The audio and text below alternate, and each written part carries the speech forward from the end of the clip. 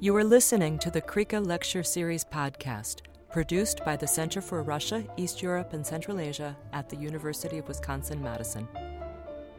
This and other Krika podcasts are available on SoundCloud and iTunes.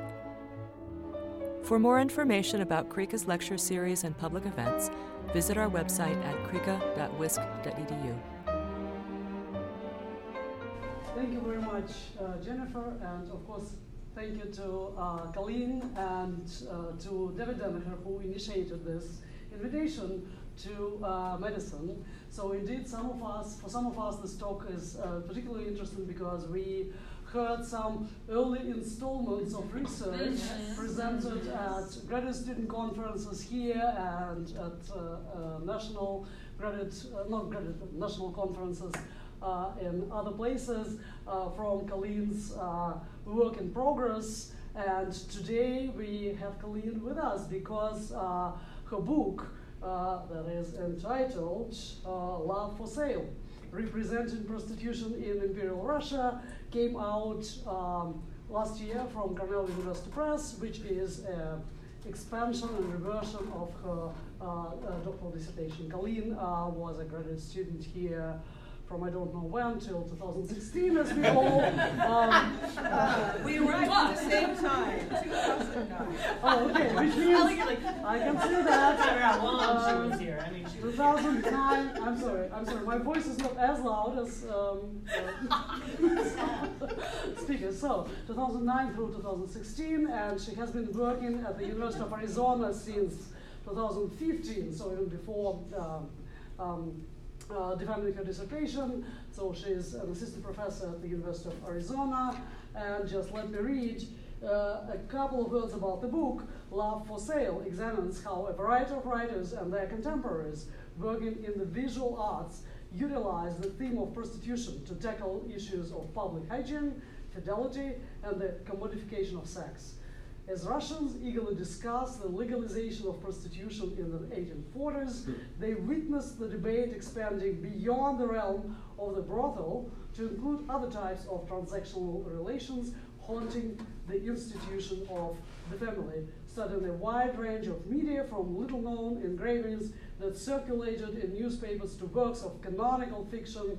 Love for Sale shows how the topic of commercial sex came to signify broader fears about women's entry into the marketplace as both consumers and objects of consumption. So I'm sure that you will order the book. The next thing after you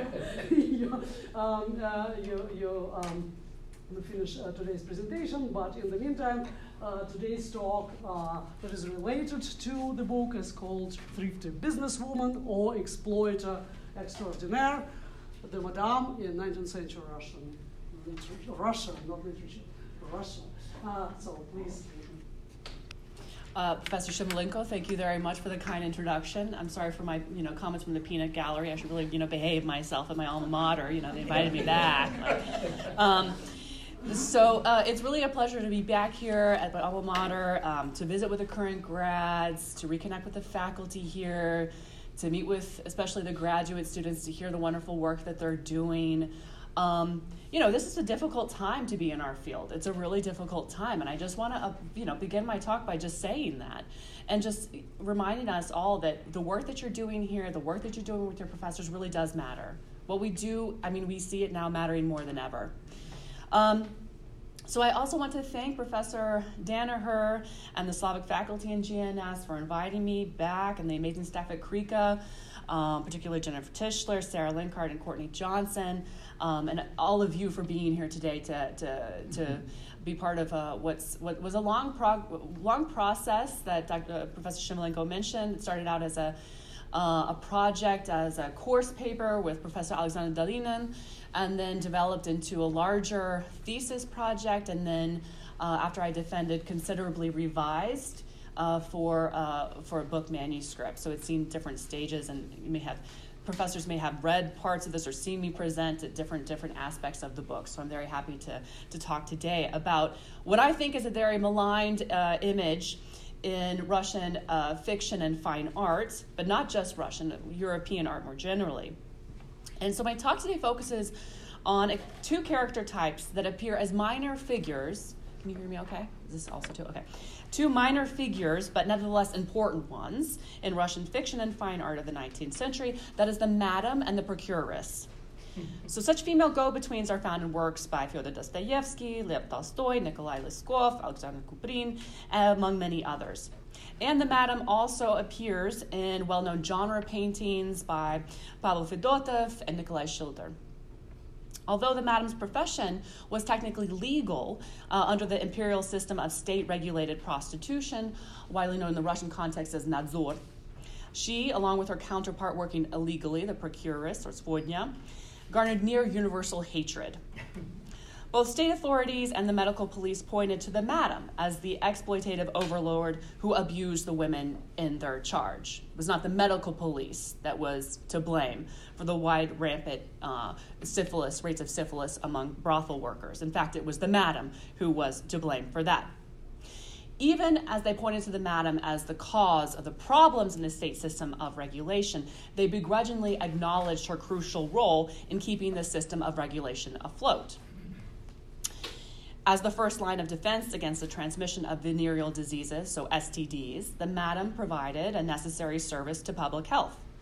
But because she profited from the trade of sex and held considerable power over the women in her charge, she was almost universally considered as a heinous manifestation of a capitalist entrepreneur.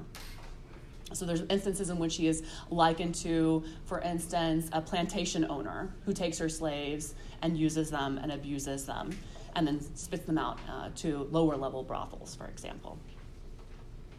Even more dangerous to the social fabric was the procuress, svodnya, who brokered sex illegally outside the system of nadzor. Compounding attacks on madams and procuresses by the medical police were the stereotypes upheld by writers and journalists, all of whom pointed to the go-between as the premier source of women's downfall and entry into the commercial sex trade. Typical in this regard is an 1866 pamphlet that describes madams as social parasites, female pariahs, or my favorite, hyenas in bonnets. So I'll quote for you. Содержательности публичных женщин, это, как их справедливо называют, гении в чепчике. Они смотрят на себе подобных женщин только как на вещи, могущие им приносить доход. Кроме желания, каким бы это ни было образом, увеличить свой капитал, в них никакого человеческого чувства не существует.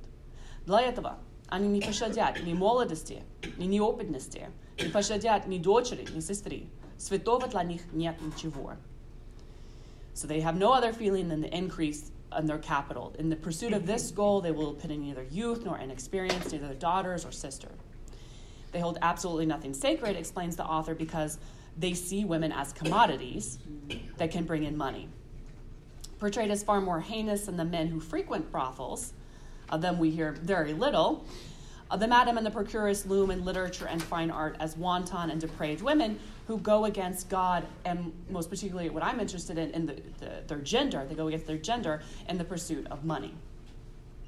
So my research, as Professor Shivalenko kindly mentioned, appears in my recent book, Love for Sale, Representing Prostitution in Imperial Russia, which is on sale. And if you can't sell your own book, what can you sell? So they taught me well at my alma mater, right? So as you see, the book catalogs the different ways that commercial sex registered amongst the intelligentsia. And I'm really working within the intelligentsia in the book. Because whether directly or, as I also argue, allegorically, works of print and visual culture turn to prostitution to identify, to explain, and most often to control transgressive women, including sex workers, who operate outside the lines of patrilineal exchange. The copious pages and canvases devoted to the fallen woman motif convey a fascination with non-reproductive sex and a need to sublimate the sexual otherness of such female figures through plots or images that contain them in death or in rehabilitation or in the physical negation of the sex worker's body. As I show in the book, Russia's literary and visual culture focus on the shifting economies of desire founded on transaction. As commentators grappled with the rise in prostitution in Russia's major cities, they found themselves confronting both the exploitative aspects of prostitution, undergirding nadzor, while simultaneously cataloging the emancipatory possibilities of sex for hire among the elite.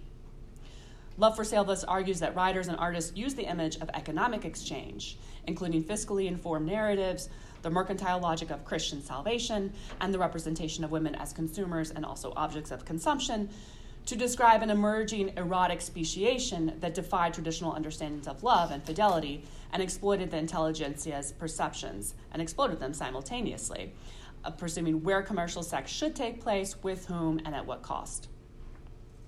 And in today's presentation, I'm going to focus on the linchpin of the commercial sex trade, the female go-between. And my analysis will show the different meanings writers and artists ascribe to the madam, who practiced her trade legally in Imperial Russia, and the procuress, a woman who operated outside the law. With near unanimous agreement, the category of the go-between, which I use to include both procuresses and madams, elicited condemnation not only among writers and artists, but medical practitioners, social theorists, cultural commentators, early sociologists. Yet, historians of Imperial Russia have shown that the experience of brothel madams working under the state system of administrative supervision was far more complex than represented in literature and art of the period. While by no means universally loved among the women in their charge, neither were they the objects of ubiquitous hatred as portrayed in works of the period.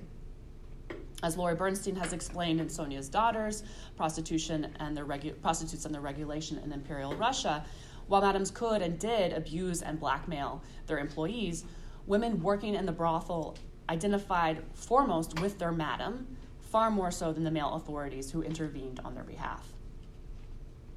And more recently, Siobhan Hearn has shown that madams navigated a complex bureaucratic system that placed excessive laws and regulations on their business. She writes, quote, that the rules of regulation position madams as guardians of public health and morality. This, combined with their close ties to law enforcement, gave them an elevated status within the lower orders of urban society, which bred resentment and contributed to negative portrayals in popular discourse. Hearn illustrates the two-sided nature of regulation. So madams exploited women in their care, but they themselves were also exploited and set up to fail, given the way that regulation charged them with extraneous duties. As in factories, explains Hearn, brothels had strict regulations imposed from above that offered workers little agency and saddled employers with paternalistic responsibilities, which in turn reinforced a strictly hierarchical power relationship between the two groups. Comparing the historical reality with the representation in print and visual culture tells us something vital about the conceptualization of female brokers of commercial sex.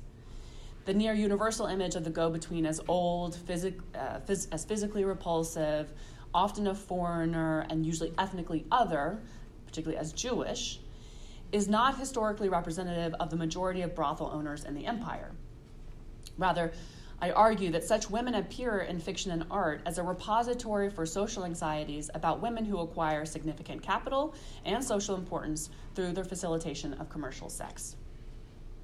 My presentation today is going to explore the ways writers and artists amplified such fears through various works aimed at imagining the procuress and madam as socially and sexually appalling. So if in previous talks I've shown you, vivacious images of scantily clad women, meaning like an ankle was shown. Today, I'll be talking more about images of that evoke folkloric witch or figures that you're not supposed to be attracted to. By creating such uniform condemnations of the women who broker sex, cultural commentators could remove the stigma from clients, pimps, and other third parties to point the finger at the women who sell other women. By portraying madams and procuresses as old, gluttonous, scheming crones, Russia's cultural producers could confirm that women who entered the commercial sex trade did so not of their own volition, but through the intervention of such hyenas in bonnets, who tricked poor girls into life of prostitution. Medical police, jurists, writers, artists all pointed to the madam as the premier driver and facilitator of Russian prostitution, all but eclipsing questions of sex workers' individual agency. Given the ubiquity and steadfastness of this archetype, it's all the more perplexing that a writer, little known outside of Russia, but important to Russian writers of the period, Nikolai Lyskov, would create in the 1860s a highly unorthodox image of a go-between in his novella titled The Battle Axe, Voitelnica. So towards the end of my presentation, after I've shown you all of the negative images that existed of procuresses in the period, we're going to then switch over to an example of something more dynamic, problematic, interesting, complex in this novella by Liskov called The Battle Axe. So both the Madam and the Procuress appear in highly negative terms. Genre painters of the period were eager to point out social inequalities and match their writers of the period on par in terms of how they could point to social critique. The go-between appears in visual culture as a key figure in the exploitation of women. In this line of thinking, the Procuress and Madam orchestrated a woman's fall into sexual servitude and acted as the devil's handmaiden by tempting an unassuming, impoverished girl into prostitution, usually a girl who has traveled to the metropole and is either subsidizing her income through sewing work or some other low-paying wage. So Pavel Fedotov quantifies this and codifies this image of an elderly woman ready to capitalize on the poverty of a young, attractive girl in the 1846 sepia drawing Бедной девушки краса, смертная коса, Мышеловка. Now, Fedotov's famous sepia drawing shows an impoverished seamstress whose bedridden mother can do nothing as a go-between, suggestively points to the male figure anxiously waiting in the wings. Now, while it's easy to assume here that the woman is a procuress, Fedotov's drawing is leaving open an ambiguity given that madams could also attract new recruits to the brothel through such quid pro quo arrangements. Now, the mousetrap makes clear that the mother's inevitable death, and we see her in the back of the painting, makes clear that this death opens up the possibility for a second predatory maternal figure to take her place.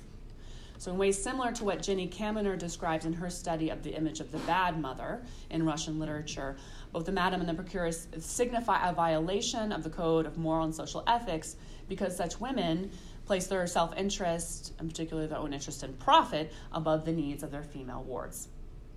Like other maternal figures who violate the sanctity of the family unit, women who broker sex threaten traditional social norms by disrupting this image of the eternal, loving, self-sacrificing mother that is upheld both in religious and secular literature. And authorities for themselves also affirm these social biases by precluding madams from raising a family inside the brothel. Images from this period amplify the bad mother theme by stressing go-betweens as these conniving tricksters who strike when women are left without maternal or paternal oversight. So conventional thought that a woman without a husband or a paternal figure of some sort to protect them left women more easily swayed by the temptation of sin. So we can also see there's a paternalistic overtone in these kinds of images. Now, Nikolai Schilder codified this paradigm in his 1857 painting, The Temptation, Iskushenia. Like Fedotov had before him, Schilder underscores the depravity of the go-between by contrasting her to the sickly mother who's laying ill in the corner. Now, Schilder's painting alludes to Fedotov's work both through composition and indirect reference to the theme of a mousetrap, with the inclusion of a cat poised in the lower right-hand corner. It wouldn't be me if I had at least one cat image in a presentation. Okay, so now, the daughter must choose whether to accept the offer of a gold bracelet, which is, the madam or the procuress is suggestively holding out to her, presumably given on behalf of a potential lover, or remain penniless, hunched over these mounds of embroidery that won't give her enough or garner enough salary to sustain herself and her sick mother. Now, most likely the procuress here is also suggestively pointing to the corridor, suggesting that there is a barely visible male figure there who's eagerly awaiting the girl's decision, also evocative of Fedotov's painting. But to heighten the painting's moral imperative, Schilder contrasts the central figure with her look of shock and dismay to the go-between's predatory gaze. Built on the dichotomies of youth and old age, health and illness, purity and vice, the painting squeezes the three female figures into the space of a tiny apartment to underscore the suffocating pressure weighing on the young woman's soul. The color scheme likewise conveys a deeper meaning to the displayed figures. Both the woman and her mother appear in white to symbolize their inner purity. By way of contrast, the go-between appears in darker attire, wrapped in black, brown, and dark gray. A closer look at the bonnet, with its delicate white lace and burst of pink lining and bow, contrasts sharply with these masculine features of her face. The incongruity of the matronly cap and the go-between's masculine features, small lips, and long nose is meant to convey her disharmonious character, which is further amplified by her physical resemblance to a witch. Schilder takes care to show that the viewer alone is privy to the young woman's plight. So neither the sick mother, nor, as you can see it here, the icon in the upper corner, which is partially hidden from view, offer her protection from the go-between. Schilder heightens this dramatic effect by making the go-between's temptation a paramount decision in the young woman's life and in the life of her family. So in this context, the golden bracelet the procuress is extending symbolizes more than a payment. It is also functioning as a metaphor for the impending shackles of brothel life. If the woman accepts the gift, she'll be beholden not only to the man, but to this go-between, who will have power to barter and exchange the woman's favors as she wishes, or so we assume. So the painting links into this distrust of go-betweens by showcasing the woman here as integral in the demise of the woman. So the antagonism towards madams and procuresses was far stronger than other women who defied traditional norms of motherhood. Studies of prostitution, whether they were conducted by early sociologists or established fiction writers, used the traditional gender binary to affirm the madam's monstrosity, for she goes against her supposed natural maternal instincts. If we look to the early sociologist Serafim Shashkov, who writes the following about the madam. Она приобретает невинных девушек и продает их. Она скупает женское тело на процессионных ярмарках Гамбурга и Рига оптом, а в России рознично. Она вместе с палачом и шпионом составляет самую отвратительную триаду, созданную ненормальными условиями социального быта. So acquiring virgin and selling them, she buys up female bodies at prostitution markets in Hamburg and Riga, and wholesale and for cheap in Russia. Writing in a similar vein, Mikhail Kuznetsov, one of the first medical specialists to study the phenomenon of prostitution in Russia, could declare in the 1870 issue of Archiv Судебной медицины и общественной гигиены that madams, quote, ruthlessly robbed their victims of their innocence and made them into slaves, end of quote. Such fears culminated at the turn of the 20th century in anti-Semitic discourse that placed Jews at the center of a, quote-unquote, white slave trade panic. Believing that madams and procuresses used their connections to traffic women in and out of Russia, commentators warned of a Jewish underground criminal network that stretched beyond the country's borders. Typical in this regard is Alexander Kuprin's depiction of the Jewish brothel owner Anna Markovna Shoibs in his novel The Pit, Yama. Kuprin depicts the brothel life in as much detail as possible, including the clandestine activities of Anna Markovna. She's described as small in stature and dumpy, and she bribes the local authorities, keeps her workers in check by beating them if necessary, and she inspires this general disgust even in those characters with little more than an ounce of conscience. Together with her second-in-command, Emma Edvardovna, Anna Markovna keeps the brothel workers under tight control by charging them exorbitant rates for lodging, clothing, and food.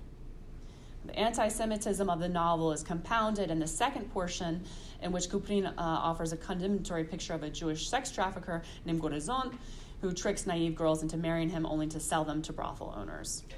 So Julie Cassidy and Leila Rohi have shown in an article about the Russian procuress how the pit demonizes individuals who profit from the sale of young Russian Orthodox girls, really by establishing or drawing upon stereotypes of Jews as physically repulsive and morally depraved.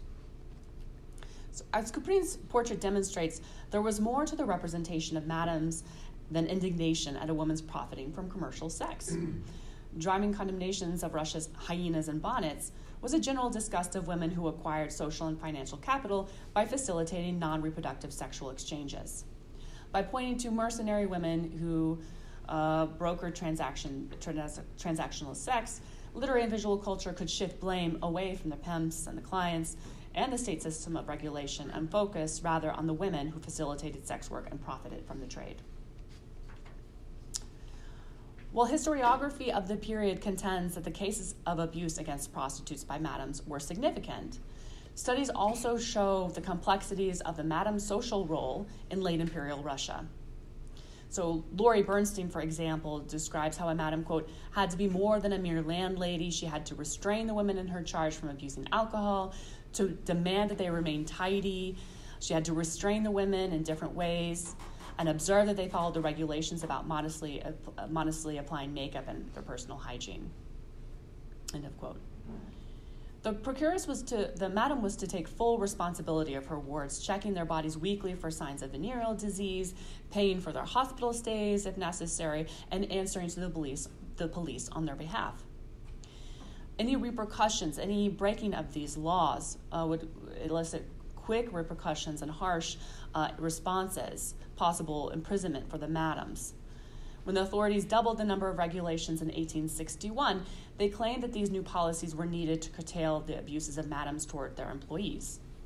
However, these requirements did little, if anything, to better the lives of Russian sex workers. Rather, the bureaucratic measures aimed at controlling sex workers and madams. Moreover, the new legal code limited the age category for madams to operate brothels, whereas in the original codex, women aged 30 to 60 could run establishments. In 1861, the age increased from 35 and lowered the maximum to 55. Now, although women as young as 35 could run brothels, you do not see an image of a 35-year-old running a brothel in literature and fine art from the period. That does not exist. If it does, I'd like to know and rewrite my book. Now, so the majority of literary and artistic representations see them as old, as gluttonous, as unattractive, as beyond first youth, as postmenopausal, and so forth.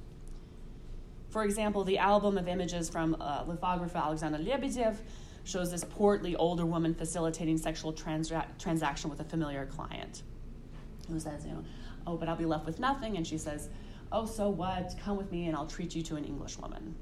So also come out. In this way, by portraying madams as this kind of other, Russia's cultural producers could confirm that women who entered the commercial sex trade did so not of their own volition, but through the intervention of such women who tricked poor girls into a life of prostitution. Vsevolod Krestovsky, in his bestseller, The Slums of St. Petersburg, amplified charges waged against madams by focusing on the predatory lending practices. It was common for recent arrivals to the brothel to take out loans from their madams to pay for the dresses, jewelry, and other finery required to attract customers. Krestovsky in The Slums of Petersburg explains that a madam, upon taking in a new charge, required that she sign a promissory note in exchange to purchase these items. According to Krestovsky, quote, if the girl refused to sign the agreement, and here we have another fun term, the shark auntie, Akula Tyotinka, attempts to trick her through various terms of endearment and sickly sweet promises, assuring her that everyone does it this way, that she should not be worse off than the others, and that the loan means nothing because she can pay it back in increments over the course of several years, end of quote. By Krestovsky's calculation, however, a brothel worker can never manage to pay back her original debt because the madam takes 3/4 of the wages for overhead, for housing, and for food. Now, Krestovsky's assessment is true. Madams legally did have the right to take 3/4 of their wages from their women in their charge. However, madams were also at the mercy of landlords who, given strict housing regulations, could charge exorbitant fees in order for them to rent to, because in terms of imperial law, a brothel had to be established only in certain areas within the city. So charges could go up to exorbitant levels. Simultaneously, madams also had to bribe local authorities to keep their establishment up and running. So Krestovsky's depiction, while at times accurate, is nevertheless relies on a homogenized, monolithic image of the madam as tyrant, which is what we would expect from this kind of work. As he explains, these, quote, despot aunties were always in the right to punish an unfavorable girl with a slap or a punch. Like their counterparts in the visual arts, writers stress that madams used women's latent love of gold and finery to trap them in a life of sexual servitude. Such depictions affirm broader stereotypes of women as naturally weak in the face of temptation, helpless when tempted with a shiny bauble, unable to resist a luxurious mink coat, etc. Krystowski's brothel madam offers a young recruit, for example, gold earrings, an expensive dress, and burnous made of silk and velvet as pretext to get her to sign this necessary paperwork. A similar emphasis on women's weakness when offered luxury goods appears in Tolstoy's final novel, Resurrection, Воскресенье, which describes the unjust trial and sentencing of Katyusha Maslova, a sex worker. Maslova makes the decision to join the brothel when a madam's emissary promises her that, quote, she can order any dresses she wants, velvet, satin, silk, ball gowns exposing her shoulders and arms, end of quote. And Maslova, picturing herself in such finery, surrenders her passport and is taken to the brothel. Tolstoy briefly depicts this madam, Karolina Albertovna Kitaeva, during Maslova's trial. Called to testify on Maslova's behalf, Kitaeva speaks well of her brothel employee, praising her for a strong background in French and the solid education she received in her youth. Like other depictions of go-betweens in the period, Kitaeva is a foreigner. She's a Russified German. But Tolstoy shows that the madam is not without compassion for her ward. Not only does she come to Maslova's defense, she sends money to her after the trial sentencing. And while Tolstoy shows only a glimpse of Kitaeva in Resurrection, it proves an interesting case in which an author shows a less caricatured depiction of the brothel madam. While Tolstoy's neutral, possibly even positive image of the madam breaks with typical representations of go-betweens, it does confirm to general conceptualizations of the bod as non-Russian. Imagining the madam or procuress as a European rather than a Russian helped authors buttress the belief that prostitution was imported to Russia from the libertine, morally depraved West. Never mind that prostitution existed in pre-Petrine Rus. In the 19th century literary imagination, transactional sex entered Russia through contact with European countries. As an example, the now forgotten but quite popular 19th century writer Pyotr Babarykin, who's a contemporary of Dostoevsky's, depicts a French madam in his novel Evening Sacrifice. When the story's narrator, Maria Mikhailovna, and her confidant, Lizaveta Petrovna, survey brothels in St. Petersburg to try and go and reform the women there, they come into contact with a madam who owns a high-end public house. And the madam says the following: "If you heard stories about how madams steal from the girls, push them into debt, hold them against their will, it's all a lie.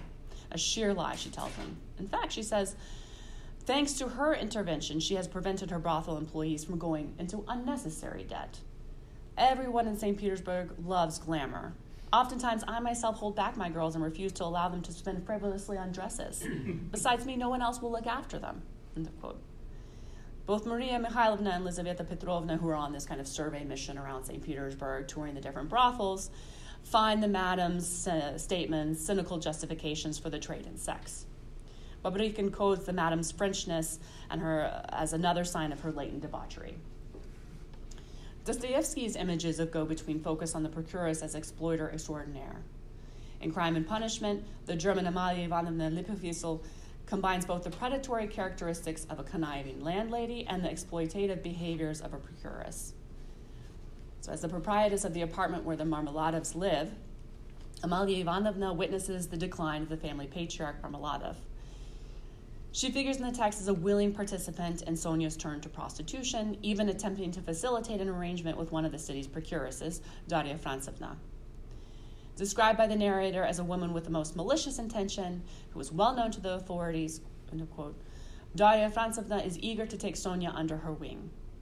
Although it is not Amelia Ivanovna who brokers Sonia's work as a prostitute, she facilitates it not only by bringing her to the attention of Daria Frantsevna, but by threatening Katerina Ivanovna, Sonia's stepmother, with eviction if they fail to pay for their family's apartment. With no other means at their disposal, Katerina Ivanovna berates Sonia to abandon her sense of pride and take to the streets.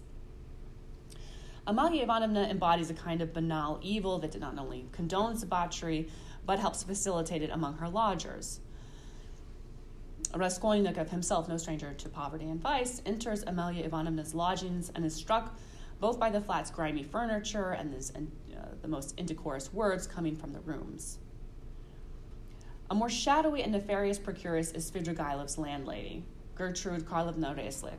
If you don't remember these characters in Crime and Punishment, I mean, it's understandable. They have like small entryways, small vignettes, but I'm focusing in on them to make a larger argument about the madam in Dostoevsky's in the procuress in Dostoevsky's fiction. So Amelia Ivanovna and Madame Reislich are both of German birth. While the information on her is relayed through the unreliable Luzhin, Madame Reislich is believed to have prostituted her 15-year-old deaf-mute niece to Svidrigailov. The portrayal of Madame Reislich underscores her brutality, links her moral licentiousness to her profession, moneylending, and her relationships with kin. And the cruelty and sexual abuse Reislich's niece experiences pushes her to commit suicide. The go-betweens in Crime and Punishment, I argue, offer a male character a scapegoat for their own crimes. So thus, the profligate Svidrigailov can voice his abhorrence at Madame Reislich and claim he was a passive participant in her evil intentions. He says, Madame Reislich was the one who cooked it all up for me. You're bored, she said. You must find some way to amuse yourself. And Svidrigailov insinuates that he is the innocent one. I don't do any harm, but I sit in a corner and sometimes I haven't a word to say for 3 days on end. He goes on to describe her to Raskolnikov as a tricky piece of work with her own ulterior motives. It is Madame Reislich who brokers Svidrigailov's courtship to a child bride of 16. This is what she has in mind, explains Svidrigailov. I shall get tired of my wife and leave her, and my wife will fall into her hands and be put into circulation by her among our own class, that is, the higher ones. Motivated solely by greed, Madame Reislich operates as the antithesis of the ideal maternal figure. So while they are minor figures in Dostoevsky's fiction, procuresses nevertheless appear as critical linchpins in the cultivation of vice. And in this regard, they're kind of a response to the evil, maniacal male figures that we see in Dostoevsky's fiction. By having a female intermediary facilitate sexual debauchery, Dostoevsky's male villains could deflect the blame away from their own sexual improprieties, real or imagined, and onto the women who facilitated child prostitution. Reading works by Tolstoy, Babarykin, or Dostoevsky would lead us to believe that all madams were foreigners. Not so. The official empire-wide survey of prostitution conducted in 1889 held that a mere 6% of madams were German and 3% were Polish. Of the 1,214 registered brothel keepers, a quarter were Jewish, as opposed to 10% of the general population. So we see an overrepresentation of Jews in the management of prostitution, which is disproportionate to the representation in the population as a whole. But this is also explained by the ways that Jews were forced into settlements within either beyond the Pale or within particular areas of the metropole, which precluded them from other forms of work. Imagining the madam as a foreigner, though, could align her with broader anti-European sentiments that held Western forms of sexual exchange in contempt. Given the near ubiquity of deep-seated animosity towards go-betweens, it's now time to turn to an unorthodox image, the one from Nikolai Leskov that I mentioned at the beginning of my talk. In the battle axe, Voitelnitsa, it stands out as a solitary example of a psychological, even comedic study of a procuress who remains charming despite her many shortcomings. She's ultra-pragmatic in matters of the heart. She knows nearly all of St. Petersburg because she has matched them, married them, brokered relations for the majority of them. Domna Platonovna, the heroine, serves all sectors of society from rich to poor with equal rapidity and efficiency. From the narrative's onset, Leskov endears his heroine to the reader through her inventive use of language and sharp sense of humor. Mishanka, the petite bourgeoisie from the Mtsinsk provinces, Domna Platonovna is about 45 years of age. She's broad about the waist with an enormous bosom, hardly imaginable. Written shortly after Lady Macbeth, I had to have at least one reference of that. Written shortly after Lady Macbeth of Mtsinsk district, the second story was to be part of a broader cycle that Leskov never completed. But Domna Platonovna has none of the murderous passion that besieges Katerina Lvovna, Leskov's Lady Macbeth. She's an endless charmer with a sweetly delicate face, and she immediately befriends herself to the story's narrator, a fellow native of Mtsinsk province. While officially she barters lace, in reality, her work extends to the bartering of sex. As the narrator recounts, Domna Platonovna сватала, приисковала женихов невестам, невест женихам, находила покупщиков на мебель, на надеванные дамские платья, отыскивала деньги под заклады и без закладов, ставила людей на место вкупно, от гувернерских до дворнических и лакейских, заносила записочки в самые известные салоны и будуары, куда городская почта и подумать не смеет проникнуть. So she's finding husbands for women, brides for men, buyers for furniture and women's clothing, and so forth. And she tries to mask her country origins by adopting the language of the capital's upper classes, but she does so at her own disservice, because the end result is this rich tapestry of personalized jargon and grand circumlocutions that are quite hilarious. Leskov shows here his mastery of skaz, that technique of relaying individualized speech patterns and narrative. Domna Platonovna had a very polite way of speaking, recounts the narrator. She would never come out and say a woman was pregnant, for example. Rather, she's in a maritally interesting condition. Она в своем марriажном интересе. The aesthetic value of her speech is part of the overall artistry that she sees in her craft of matching people, selling lace, or selling sex. By focusing on the go-between as a connoisseur in this regard, Leskov offers a compelling portrait of the indomitable Domna Platonovna. Now, the text is not part of the 19th century established literary canon, so I need to give a brief synopsis to help explain how it subverts many of the standard tropes associated with go-betweens. But I'll just say this in the interest of time. The first half of Leskov's novella, which I highly recommend, and it's been translated into English quite nicely, focuses on Domna Platonovna's dealings with a woman of Polish descent named Lichanida. Lichanida turns to Domna Platonovna for help because she's left her husband to run away with an actor. Domna Platonovna comes up with an easy rescue plan. She's going to situate Lichanida and help her find a sexual partner for hire. But Lichanida, who's been born and bred on bucolic ideals of love, finds such quid pro quo arrangements contrary to her moral code, and so she quickly says no. Domna Platonovna says that this is silly. She says, you didn't mind living in sin for months on end with your actor, but when it comes to business, when your own peace of mind is at stake, when the only chance of turning your life around is on the line, you won't take the one step necessary to make it happen. End of quote.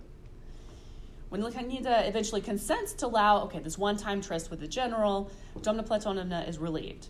But when she learns that Lichanida refused to open the door to the general who's come a-knockin', her patience is at an end. So she locks Lichanida back in the apartment, gives the general the key, considers the job well done. Domna Platonovna returns, and she finds Lichanida brooding angrily after this tryst. And she wants nothing more to do with Domna Platonovna, and she leaves to become the general's mistress. Now, reading this in the wake of Me Too, of course, we see Domna Platonovna also as an exploitator here in this instance. But any kind of urge on our part to see her as an exploitator is kind of underscored or subverted by the way that Lichanida herself is problematic. She's earning 10 rubles from an elderly Greek man every week who knows no better than to dish out money to pretty ladies who come a-calling. So Domna Platonovna says, there's no problem there, but you won't, for your own benefit, trade sex in this one instance. Now, the second half of the novel steps back, and we have a series of anecdotes about the strange, even fantastic misadventures that befall Domna Platonovna in St. Petersburg. A man, for example, steals her purse, replaces it with dirty underwear. A beautiful negligee she buys from a dealer turns out to be a rag.